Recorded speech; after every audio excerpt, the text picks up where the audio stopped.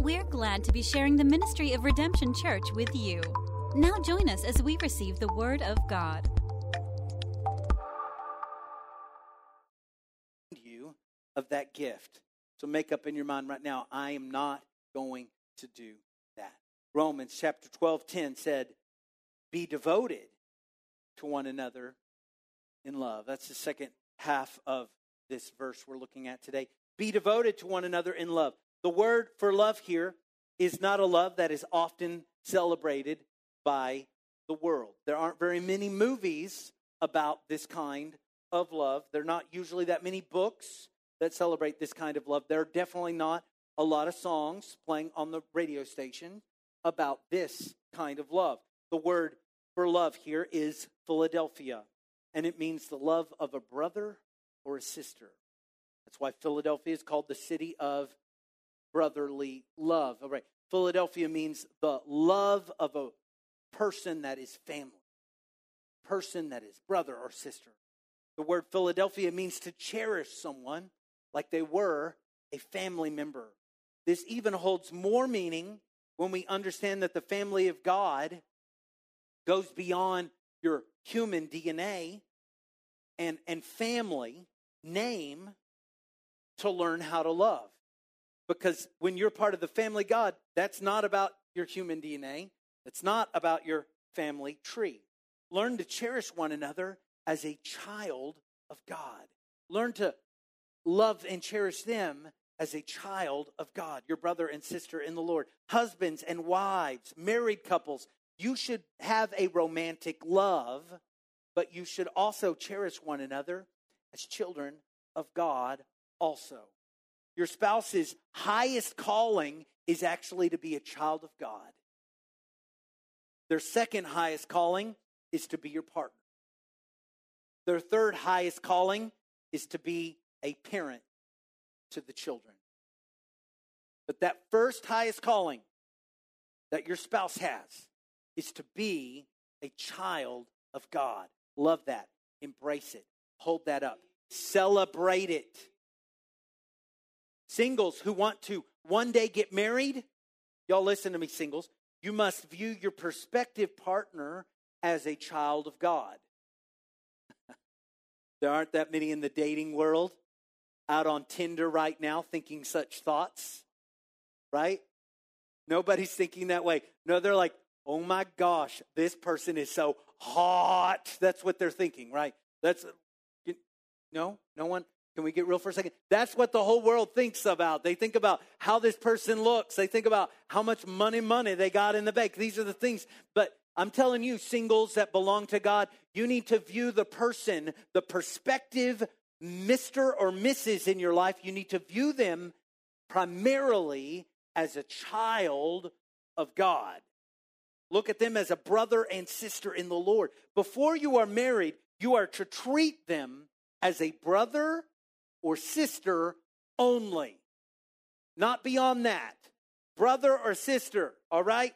You are not going to get in trouble in sinful areas if you will treat the person you're dating like a brother and sister in the Lord. Say amen if you understand what I'm saying. My gosh, that's good preaching. Not going to get that just everywhere. I'm telling you, some people run away from this kind of thought. No, you need to treat each other in Philadelphia. This is pleasing to the Lord, and this is honoring to your marriage covenant.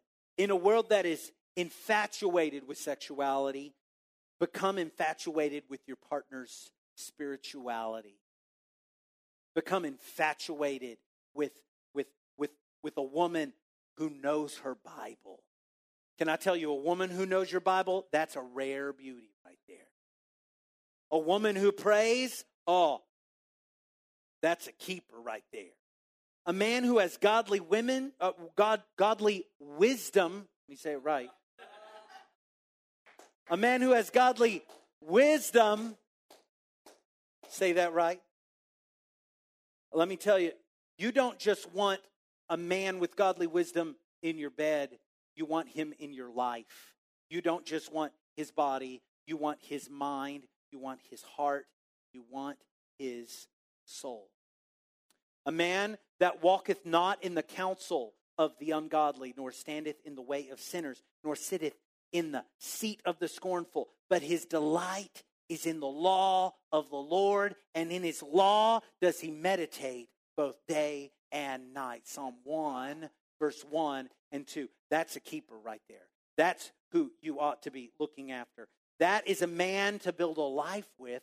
That is a man who will love you, not just when things are best, but they will love you forever with a godly, wise love. Clap your hands if you know it's true.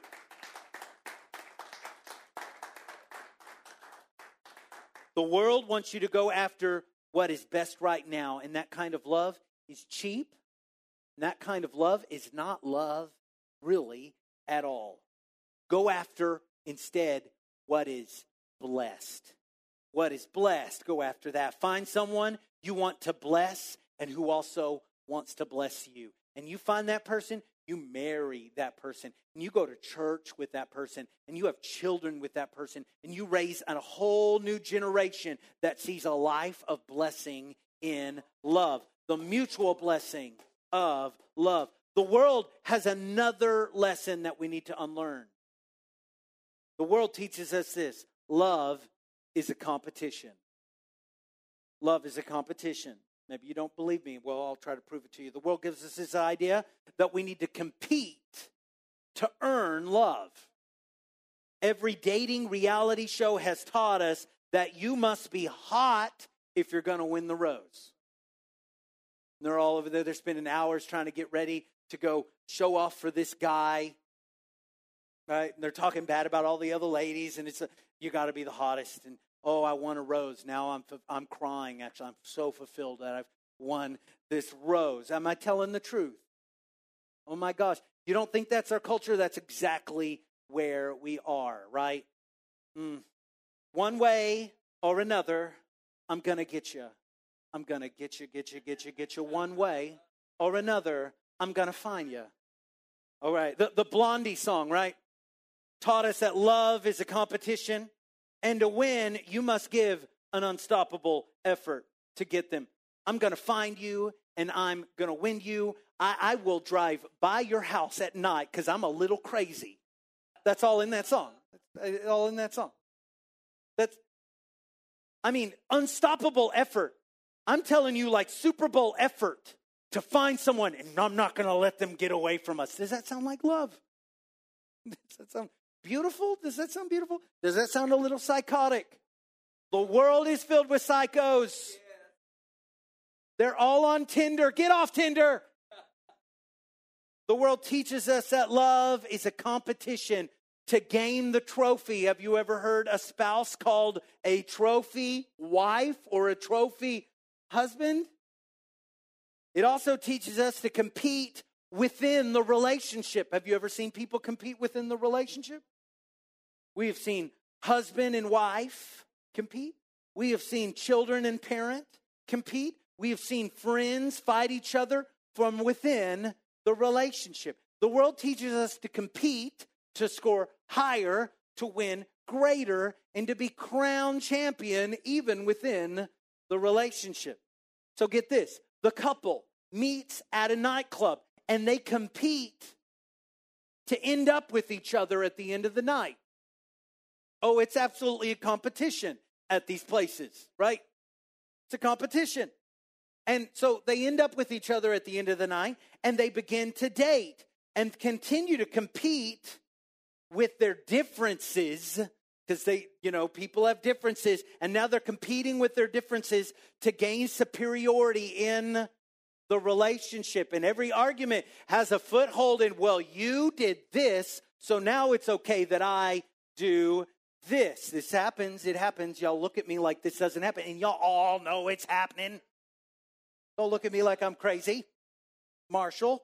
If they date long enough, they will compete to go all the way and actually get married. So now they're married. In marriage, they may compete by manipulating one another. They manipulate each other with their time and what they say and what they spend money on. And they'll find secret ways to kind of get around the rules. And it's manipulation. It's a competition to get what they want, because what they want is best. And then if that's not enough, in divorce, they will compete to see who gets the most in the settlement. From start to finish of their relationship, it was built on competition and an endless string of one-upmanship. That's what the world is teaching us. It teaches us that love is a competition. God teaches us a different lesson.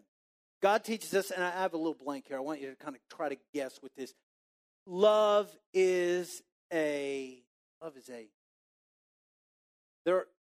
There are a lot of good words we can put in this blank, right?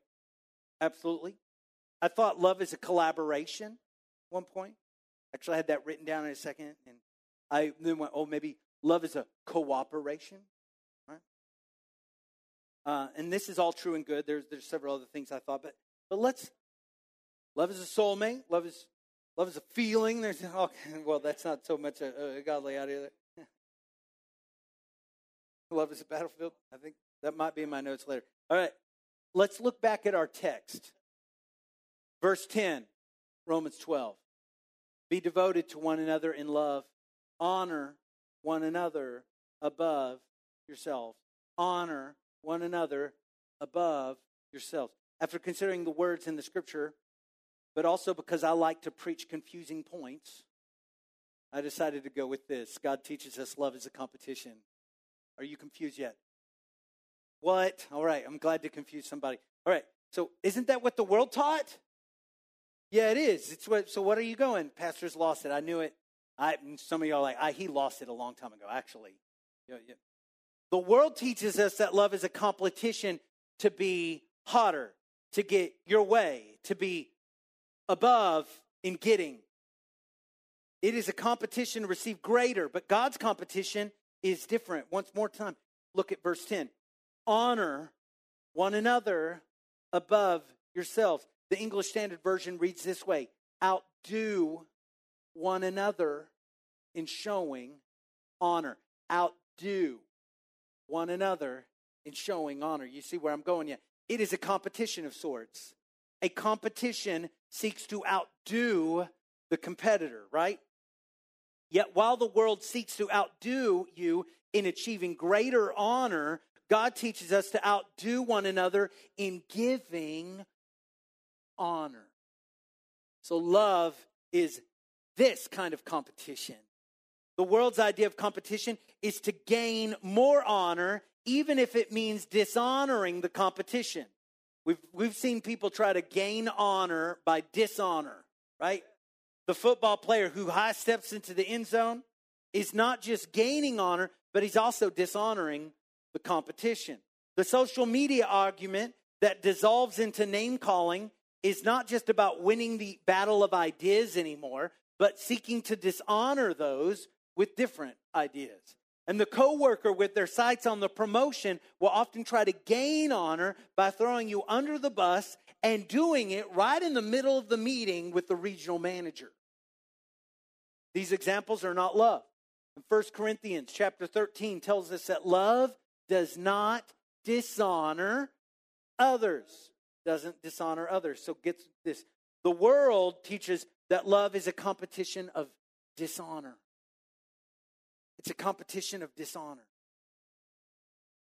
God's lesson on how to love includes a competition of honor. Love is a competition of honor. What would your relationship look like if you did not dishonor each other? Not even in joking. You wouldn't do anything to dishonor. What would your relationship look like? And yet, what would your relationship look like if you competed with one another to outdo one another in showing honor to one another? What would your relationship look like then? To outdo someone in giving honor, you must stop trying to only honor yourself. You must stop thinking only about yourself and start thinking of others. Verse 10, we'll throw it back up here. Be devoted to one another in love. Honor one another above yourself. The verse does not tell us to dishonor ourselves. Understand this? The verse does not tell you that you need to honor them more by dishonoring yourself. But it actually tells you to honor them above yourself. So you aren't dishonoring yourself. You still have honor. But you are honoring them above yourself. See, some of us, it's hard for the world to even grasp this idea that in order to honor someone else, it must mean that I'm dishonored.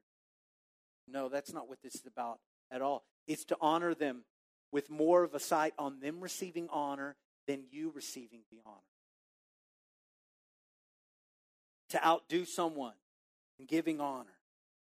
If you cannot honor a person, then you do not love that person. If you can't honor someone, that's a person that you have trouble loving. Who is that person that you have trouble honoring? Whoever they are, get them in your head and realize that you have a love problem there. Now listen, you're going to be tempted to say, but Pastor Chris, they have this problem, and you've got, you pull out this notebook and it goes, all this list of problems they have. They absolutely, I'm not even going to argue with you. They have all those problems in spades. You probably missed 5 of them. But don't forget, you have a problem. You have a problem honoring them, and it's because you have a problem loving them. That is a person you have trouble, difficult, loving. And that is something God wants you to change. Perhaps you don't want to honor them because they will think they have won. I can't do that. If I give them a compliment, they'll think they're right. Can't do that. If I gave them a gift that would only encourage them, can't be doing that. They will think they have won. Can't do that. If this is in your mind and your heart, then you are in the wrong competition. You're in the competition of dishonor. Get in the competition of honor. You are participating in the world's competition where you seek to gain honor by stomping on the head of your opponent. Instead, love should always be, you have won. That should be at the bottom line, the basic center of your love is that you have won. You have my honor. With my own mouth, I will speak out loud honors all for you. I'll say it publicly. Some of us need to work on that. Sometimes we can give people honor, but only privately. Learn how to give people honor in front of other people. Do it. Do it publicly in front of others just to honor them in front of others. Do it. Love honors above others above yourself. That's what love does. Love honors others above yourself. And if we love each other, our only competition will be an effort to outdo one another in giving honor. And this is what Paul's teaching us in Romans 12. In love, we must honor one another and do it above ourselves. When was the last time you pulled a "you have won" in your marriage? Not a passive-aggressive argument ender. Well, you always get your way. I love you, honey. Not that. Not that. No, you have won. Your idea wins. Your idea wins. I'm 100% behind your dream. I'm 100% behind your idea. You know, I married a smart person. You've won. You've won, and really, I've won because I get to go home. When was the last time you pulled a "you have won" in your marriage? Parents, when was the last time you honored your children? Honor your children. And honored one another in front of your children. Parents, when have you honored one another in front of your children? Let them see it. Let them see it. Let honor be everywhere in your home. And every person in your house, you're honoring them above yourself. Honoring them above yourself. God has given us lessons on how to love, but God has given us something even better. Romans chapter 5, verse 8. But God demonstrates his own love for us in this. While we were still sinners, Christ died. We're coming to a close. More than a lesson, God has given a demonstration. The greatest demonstration of love is Jesus on the cross. If you want to know how to love, you need to look at Jesus on the cross. So for these closing moments, let's take what we've taught, let's compare it to Jesus on the cross. If he is the greatest demonstration of love, all of this will work out. What do you say? Here's a reminder, the world teaches us that love is best. Jesus on the cross refused what was best for him. Could have called the angels to take him down from there. That would have been best for him. He refused it. He could have denied who he was and not had to face that cross. It would have been best for him. He could have taken that drink that would have deadened some of the pain. That would have been best for him. But here is the demonstration of love, that Jesus Christ refused what was best for him. He took what was worse for him. Why? Because it's best for you. The stripes from the whip, they were for your healing. It's best for you. The blood and the water that poured from his side, they were for your forgiveness. It was best for you. His death was that you could live. It was best for you. Jesus chose what was blessed over what was best. So remember, God teaches us love is blessed. Let's compare that to the cross. Jesus blessed you from the cross. Why would he do that? Because he loves you. He demonstrated his love for you. You are loved by Jesus and you are blessed by Jesus. On the cross, will you mutually love him back? Remember, love's not a one-way road. So will you mutually love Jesus Christ back tonight? Will you bless him back in these next moments? Will you seek to choose what is blessed over what is best? What you think is best might be you getting out here a little earlier so you can go to the grocery store and get ready for tomorrow. That might be what's best for you, but it's not what's blessed for you. Over the next few moments when we pray, can you pray to a God who blessed you on the cross, and can you seek to bless him back in mutual love and affection?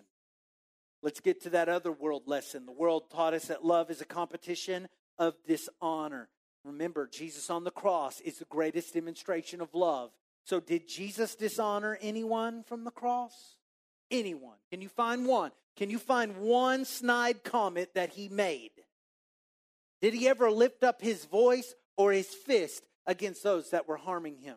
No, God demonstrated his love by honoring us from the cross. That's why love is a competition of honor, and that's what the Lord teaches us. He wore a crown of thorns. It was a crown of dishonor so that we could be crowned with glory and honor, the scripture says. 1 Peter 5:4, and when the great shepherd appears, that's Jesus, you will receive a crown of never-ending glory and honor. That's why he took those crowns of dishonor. He received dishonor on the cross. We could go bullet point down that list of all the dishonor he took upon that cross. But he was not concerned with that dishonor. He was focused on your honor. On the cross, Jesus did not say, well, they'll think they have won. Instead, he said, you have won. That was his message on the cross for you. You have won. Honoring someone says, you have won. And this is exactly what Jesus demonstrated on the cross. Jesus declares, you have won through his love. He has honored you above himself. He loves you. there were two thieves on the crosses beside him. Neither of them did he dishonor. In fact, he did his best to honor both of them. And one of them, he looked at him, and in honor, he said to this man that not a single person would have honored. And he said, today, you will be with me in paradise. Yes, you can come into my kingdom. That is a loving God who honors. Will you honor him today? What would happen? What would this church look like in this room if for the next 10 minutes we tried to outdo Jesus in giving honor? What would it look like if we tried to outdo him in blessing him and outdo him in honoring? Jesus has revealed to us how to love. The person you're having difficulty loving, Jesus loved them on the cross. He blessed them on the cross, and he has honored them on the cross. God is demonstrating to you how to love that person. Jesus honors that person, so will you honor that person? Jesus blesses that person. Will you learn how to bless that person? As we prepare our hearts to talk to God, let us all read again his word, Romans chapter 12, verse 10. Will you read it out loud with me? Be devoted to one another in love. Honor one another above yourself. Jesus, you're devoted to me. Jesus, you bless me. Jesus, you honor me. Jesus, I want to devote to you. I want to honor you. I want to bless you. These altars are open right now. If you want special prayer in this place, come to the first 2 feet. We will pray with you. We believe that God will meet your need. We believe a miracle can happen for you. I'm going to pray right now for everybody listening, watching online, everybody. For more information about Redemption, look us up online at redemption-church.com. We want to hear from you, so be sure to connect with us on Facebook, Twitter, or even our anonymous question text line at 214-856-0550. Thank you for joining us, and have a blessed day.